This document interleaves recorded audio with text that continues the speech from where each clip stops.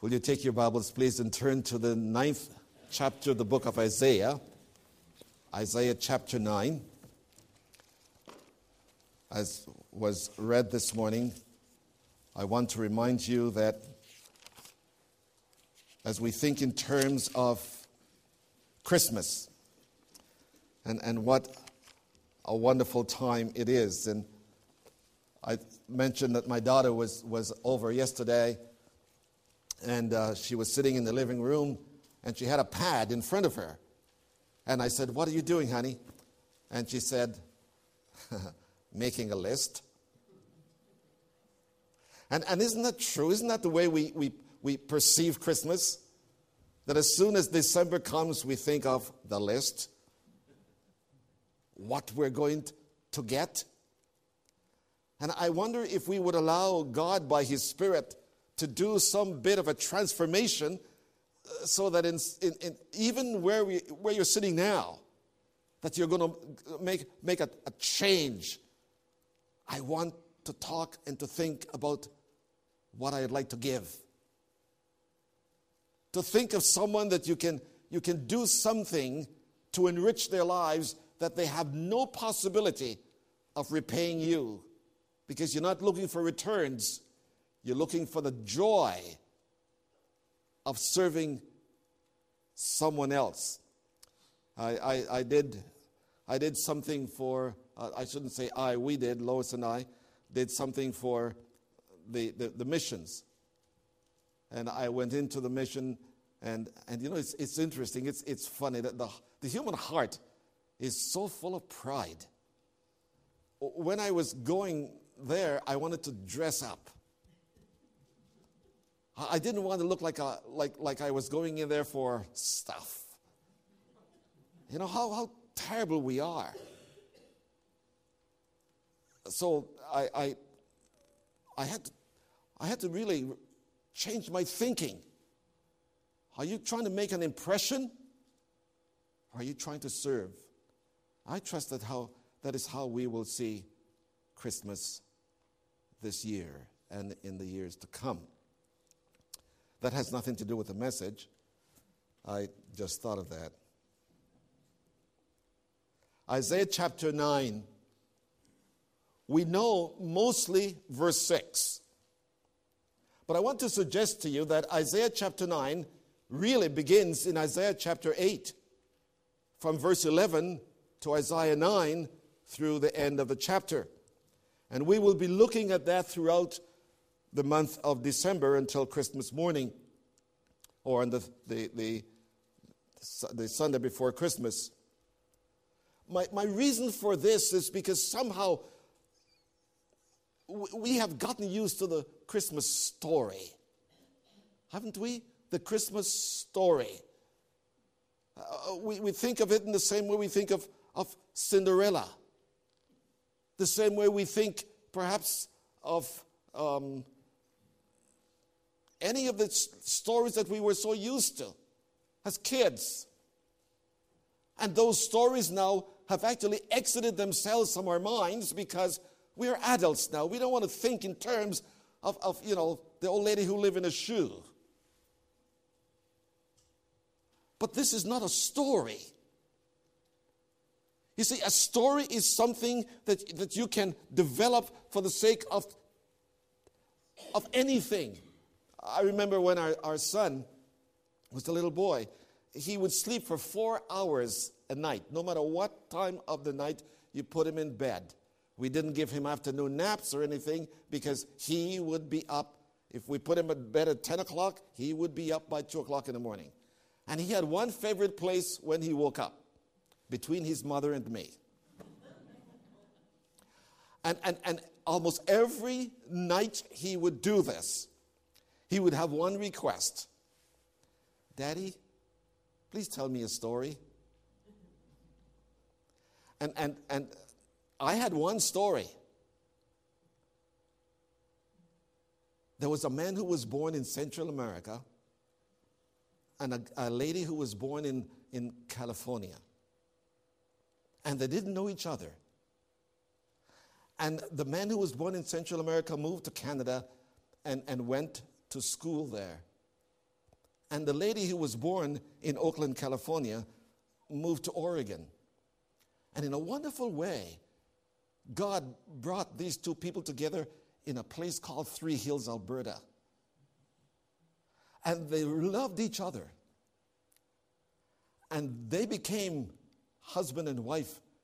And that's how you came along. Amen. I changed that story over and over in different ways, I tell you. That's a story. This is no story. When we read, his name shall be called Wonderful Counselor, the Prince of Peace, the mighty God, the everlasting Father. That's not the imaginative idea of Isaiah.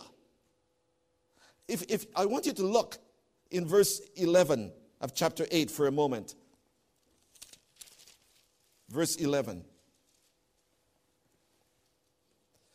Look at what these words say. Because this is the context. You look at chapter 9, verse 1, it begins with a conjunction, a connection. But verse 11 of chapter 8 says this. And what we're going to read for the rest of the chapter is what was said to Isaiah. For thus the Lord spoke to me with a mighty power and instructed me. For thus the Lord spoke to me with a mighty power. When he spoke, there was like thunder. When he spoke, there was such authority with what he was saying. I quaked within myself because I've never heard anyone speaking in that way before. He describes what's happening, and then we get to chapter 9 and verse 6, and we read about the names. I understand that there's a network of expectant mothers. And when they get together in this network, what they do is to share with one another the names that are common, the names that are acceptable for the naming of their expected child or children, as the case may be. There are over 1 million mothers on that line. I don't know that all of them are expectant mothers, but there are people who are interested in it. And so for the year 2012, they came up with the most popular names for babies. For boys, the most popular was Aiden, Jackson, and Ethan. Those were the most popular boys' names in the year 2012. For girls, Sophia, which, by the way, is for the second year in a row. Sophia, the most popular name. Emma, most popular name. Olivia, the most popular name. And then there was Appa. And then I heard a name and I thought, nobody would name their kid. Nobody would name their kid hashtag. But someone did. I went to Steve this morning and asked, what is that word? Because it's a computer name. Hashtag. If my parents had done that to me, I'd sue them. Hashtag. It sounds like they hated you. Like you were nothing more than a bother to them. The names. What do we do when we name someone? I want to suggest to you, my friends, that when we get to Isaiah chapter 6, God is doing something about our world. He's doing something about our lives. And when we get to chapter 9, verse 6, and he begins to tell us how he's going to do this, he's going to do it just totally different from the world. We send conquerors into the world to conquer people. You have only to be watching your television and see what's happening in Egypt, what's happening in Syria. But when God was going to do something about the condition of the world, he sent a baby. Unto you is born this day in the city of David a Savior. I want to suggest something to you about what we are thinking about first of all, that what God is saying to Isaiah, he's saying 750 years before the event. It's not something that is about to take place or has taken place. 7 centuries will go by, and one wonders, did God really mean what he said to Isaiah? Can we trust a promise that is going to take all this time to be fulfilled? Look at all the things that are happening between. But God knew what he was doing. And I want you to consider with me for the next few moments 2 things about this name. The name. I want you to think of the mystery of the name. A mystery is not something that is spooky. A mystery is something that is concealed and needs to be revealed before it could be understood. And that's what we have in this name. The name is always concerned with the person, with the character, either in anticipation or in actuality.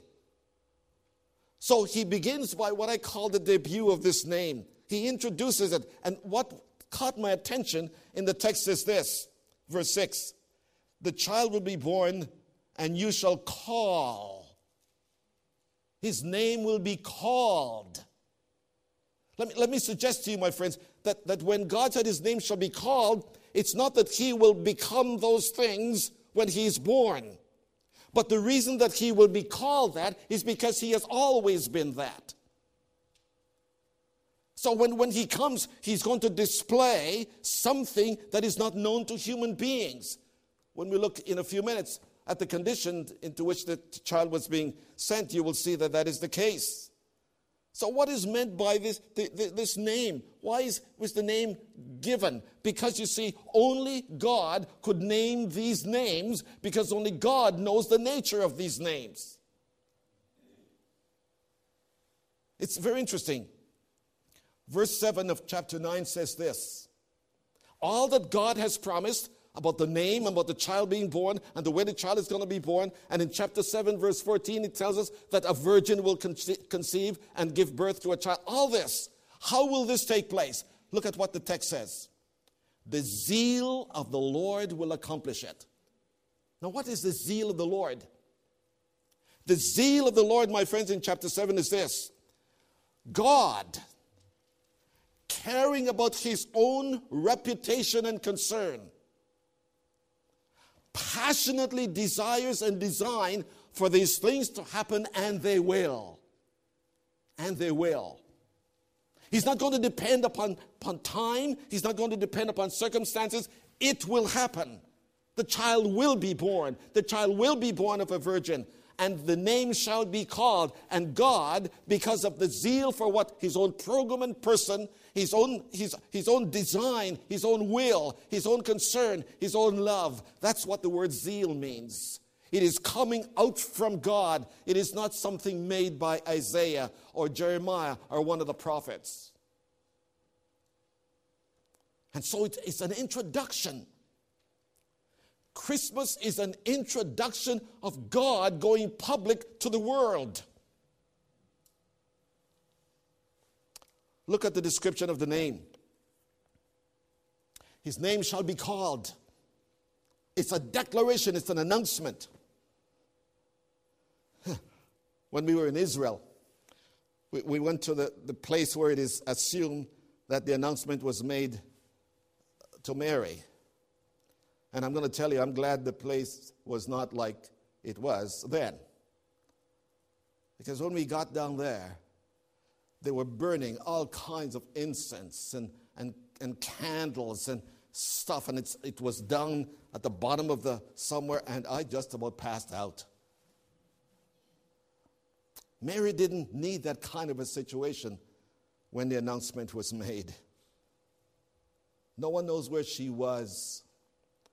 But God knew where she was. And the angel began to talk to Mary, and Mary asked questions that only an innocent person would ask. How can this be? And then the answer was given: with God, nothing is impossible. So who's this one? What's the description of his name? His name shall be called. God will make sure. Wonderful. Wonderful. Literally, his name is a wonder. It is something that is incapable of being fully grasped by those to whom it is said. I have in my notes here, do you remember the names of the first Russian spaceships that went up back in 1959-60? You remember what they were called? Sputnik. Sputnik. And a Russian couple had twins. And they named the babies. The first one that came out of the womb was named Sputnik 1. And the second one, well, I don't need to tell you, you know how to count. What is God saying? Listen, the word wonder means to be separate from. This one that is born is separate from every other being. Every other being has been created. This being has always been. It is distinguished from all other birth. In telling us that his birth has no precedence, no equal, no birth before or after can ever be said to be a wonder, in the sense that the one who came out of the womb is the one who has brought into existence the very womb from which it came. His name shall be called Wonderful. Wonderful.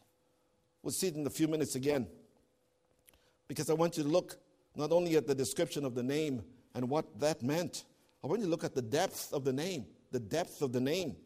In Judges chapter 13, verse 18, Manoah sees what is called the angel of the Lord. And whenever you see that term, the angel of the Lord, in the Bible, it is always talking about Christ, pre-incarnate revelation before he was born. So the angel of the Lord is always a being who is a divine being. So Manoah encounters this angel of the Lord, this divine being, and he asks the question, "What is your name?" Listen to the response. "Why do you ask my name, seeing that it is secret?" Didn't say a secret. Secret. What he meant was seeing it is a mystery. Because the name Wonderful, Counselor, Mighty God, Prince of Peace, that name is deeper than any human mind can go. It is not knowable except by revelation. Listen to some of the depth of this name. His name shall be called the Almighty Son. His name shall be called the Word incarnate. His name shall be called a prophet. His name shall be called a priest. His name shall be called a redeemer. His name shall be called Lord. His name shall be called King. The depth of that name. That name, my friends, that answers to every human need. I like what St. Paul does in 1 Corinthians 2.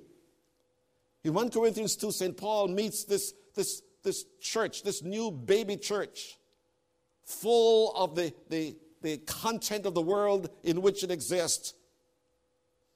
And listen to what Paul says. "I desire to know nothing among you save Jesus Christ and him crucified." Now, isn't that an interesting thought? I desire to know nothing among you save Jesus Christ and him crucified. And then you read the rest of the book and he talks about everything under the sun. Why? Because, my friends, when everything under the sun is seen in the light of Jesus Christ and him crucified, the world begins to make sense. Outside of that, it doesn't. You know, those of you who follow football know what happened in Kansas City yesterday morning. You look at this fella, big and strong, and having everything that anyone could want. Shot his girlfriend to death, went to the stadium, talked to the coaches, thanked them for all they had done for him, and put a bullet in his own head. That's the world we live in, friends. That's the world in which this baby came. That is the depth of that name. What was it that fellow needed? He needed a counselor. Someone who could speak to the deep, deep brokenness he felt inside. Let me suggest to you, friends, whenever someone commits suicide, it is because they have lost all sense of hope.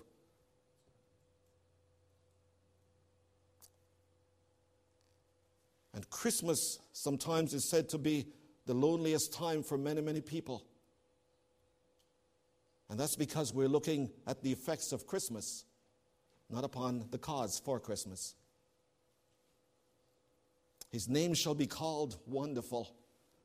And such depth to that name, such depth. The more you live, the more you abide in this word, you begin to discover names about this one. In fact, in the book of Revelation, what does he name himself? I am the Alpha and the Omega. Everything within time can find their meaning and their existence and their purpose in me. So there is the name. His name shall be called Wonderful, because there's mystery to that name. But this name is also a name of ministry. Also a name of ministry. His name shall be called Wonderful Counselor. The word counsel means to give advice, but, as I think of that, advice can be cheap. Someone said that the optimist who tells you cheer up, things can be better, is one who's not facing anything difficult at the time. See, advice can be cheap. But what the word means to you, remember what Jesus said to his disciples? Now I call you friends if you do what I have said to you. We are not pals. Jesus Christ did not come into the world to be our pal. He came in to be our Savior. He came in to be our Redeemer, to be our priest, to be our prophet, to be our Lord, to be our King. That's why he came. But in that wonderful privileged position we find ourselves in, the one who is our counselor is the one who made the universe. The wonder of it all is that when he does anything at all, he does it in such a way that it causes not only those who experience it, but those who see it to say, this can be nothing but the hand of God. Only God could do that. Let's look at the superiority of his counsel. His counsel is superior to anything that human beings can ever do. Romans 11:33 and 34. Oh, the depth, both of the wisdom and the knowledge of God. How unsearchable are his ways. They are past finding out. Who has been a counselor to God, or who has informed him? Not Gabriel. No angel has counseled with God to meet to see what can be done. No one has informed him. Isaiah chapter 40 verse 13. Who has directed the Spirit of the Lord, or as his counselor informed him? I looked just now at some of your faces as I was talking about this Kansas City Chief football player. And some of you are looking, really? I didn't know that. I didn't hear that. Listen, friends. This counselor is so superior that nothing surprises him. Because you see, he is the God who knows. Two things about his counsel. His counsel is superior because his wisdom is inherent, not learned. His wisdom is inherent, not learned. Isaiah chapter 28, verse 29. This also comes from the Lord of hosts, who has made his counsel wonderful and his wisdom great. God has never done, God has never said, God has never directed, God has never withheld, God has never revealed. At any point has God ever had to do anything that he end up saying, oops, I shouldn't have done that. God never has to do that, friends.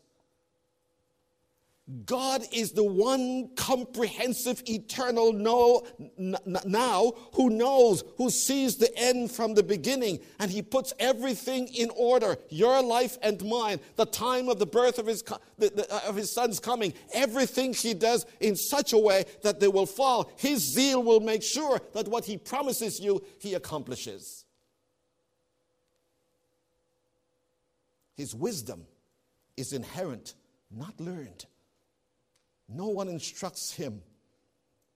That to me is a remarkable, remarkable statement. But secondly, his wisdom is divine, not human. His wisdom is divine, not human.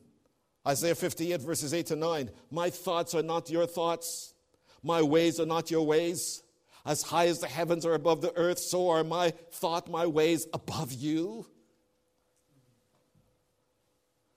You know, I love to think of little puny men like Richard Dawkins, who sees he lives in a world that has no time for God. And he thinks that any idea about the talking of a God is mere delusion.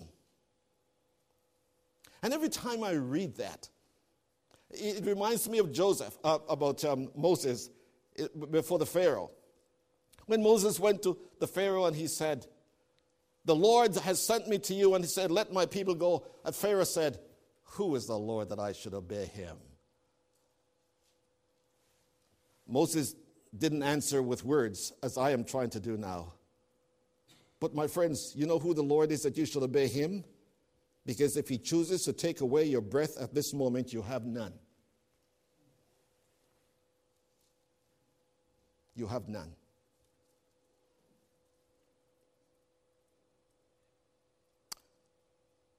His wisdom is divine. It's not contaminated.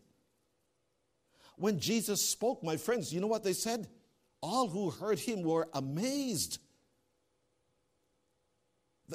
They saw him in the temple disputing with those who had learned, and they were amazed that a 12-year-old boy could speak about the depth of life and living and life beyond the grave as this 12-year-old boy was doing. His name is Wonderful Counselor. His wisdom is not human, it's divine.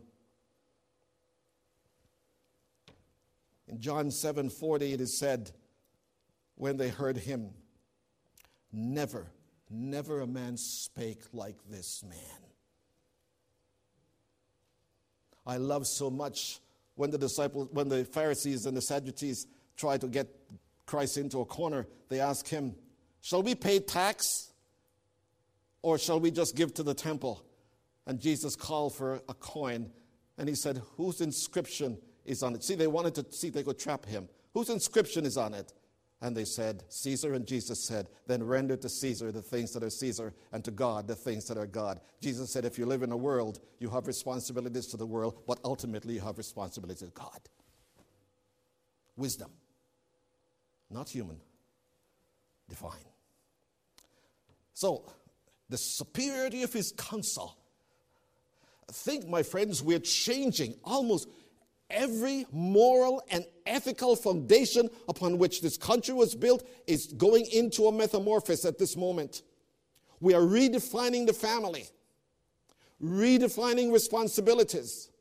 were redefining everything about life when they were brought into existence by a superior counselor, a superior wisdom. Let's look at the authority of his counseling. The authority of his counseling. Not only the superiority of it, but the authority. In other words, when he speaks to the issue and brings about wholeness. He addresses, my friends, he addresses the source of human suffering in Mark 2:4 and 5. They brought the man who was suffering from the palsy, a disease that shakes your hand, in which you have no control. And they brought the man and they put him before Jesus. And the Pharisees and the Sadducees stood around. What is he going to do now? And I want you to see what Jesus did. The man had a physical malady. It was obvious. The human eyes and the human brain could only deal with what it sees. And so they tried to address the disease of the man. But what did Jesus do? Jesus said to the man, "Your sins are forgiven you."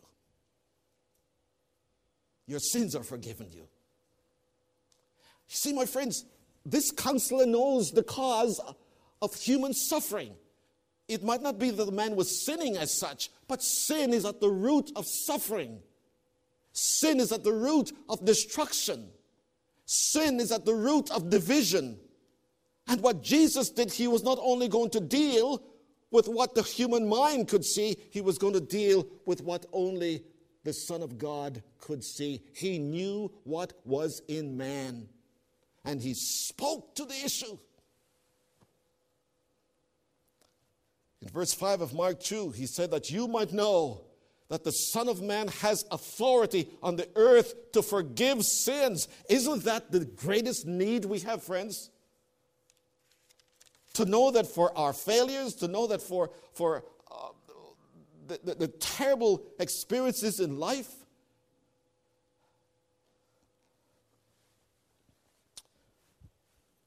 but that's a word that is foreign to us today, isn't it? Who wants to hear about sin? Sin having to do with a violation of divine law that was given to us. Get rid of the 10 Commandments and I can live the way I want. Get rid of God and I don't need to worry about meaning. Get rid of the Bible and I don't need to worry about ethics. And I want to live in a world where it's only me. In 1960,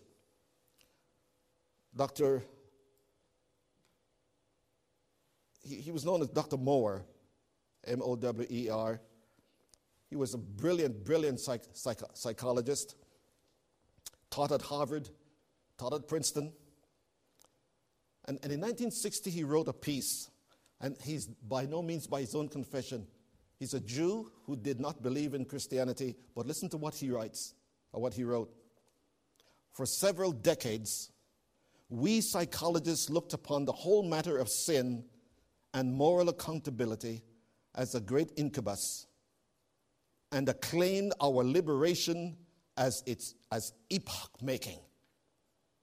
But at length, we have discovered that to be free in this sense, that is, to be free from the idea of sin, to be free from the idea of moral responsibility, he said, to be free like that is to have the excuse for being sick rather than being sinful.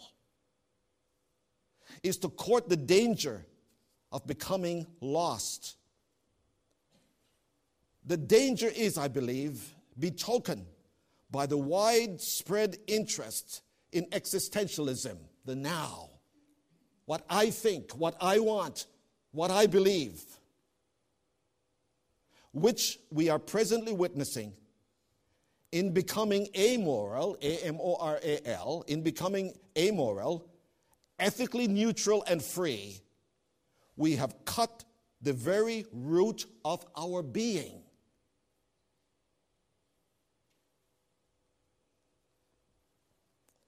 lost in the deepest sense of our selfhood and identity, and with neurotic themselves, we find ourselves asking, who am I? What is my destiny? What does life mean? Get away from sin, my friends, and we begin to ask questions about life that only the wonderful Counselor can answer.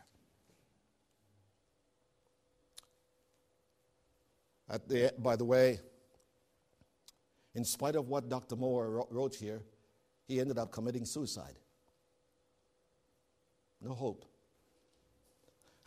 A very humorous thing at the end of his piece in the Psychological Journal, he quoted Anna Russell. Said, at 3 I had a feeling of ambivalence toward my brothers, and so it follows naturally I poisoned all my lovers. But now I'm happy I have learned the lesson this has taught, that everything that I do wrong is someone else's fault. That's life. No accountability.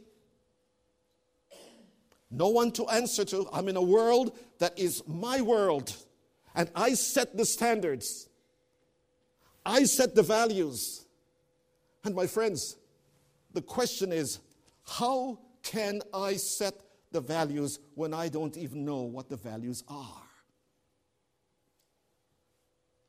His name shall be called Wonderful. A wonderful Counselor. He speaks with such authority that just before he lost his breath, the thief on the cross asked the question, or asked for permission, will you remember me when you come into your kingdom? And listen to this voice of authority. Jesus said, today you will be with me in paradise. That's his authority. So when Jesus speaks of our nature, he speaks what is right.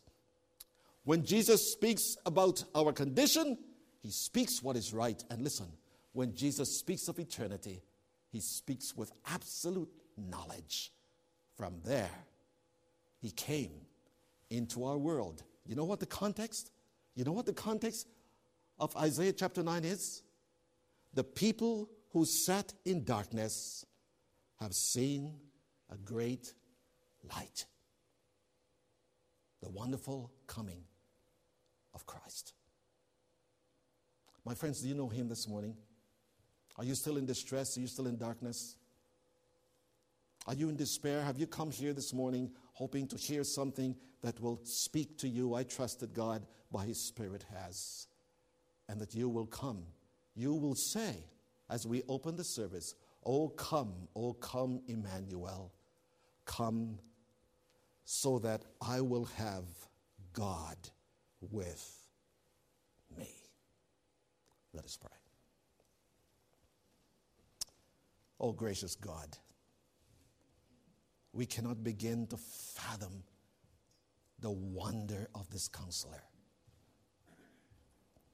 I pray that we will realize this morning that he is the one who has come to seek us, to save us, and to give us a sense of purpose and meaning, that in spite of the distresses of life, we can live with a sense of destiny. Because when he was going back, he said that where I am, there you may be also. Oh, may the Spirit continue to do his work so that your word will not fall on hardened hearts this morning, but hearts that have been prepared to receive it. In Jesus' name, amen.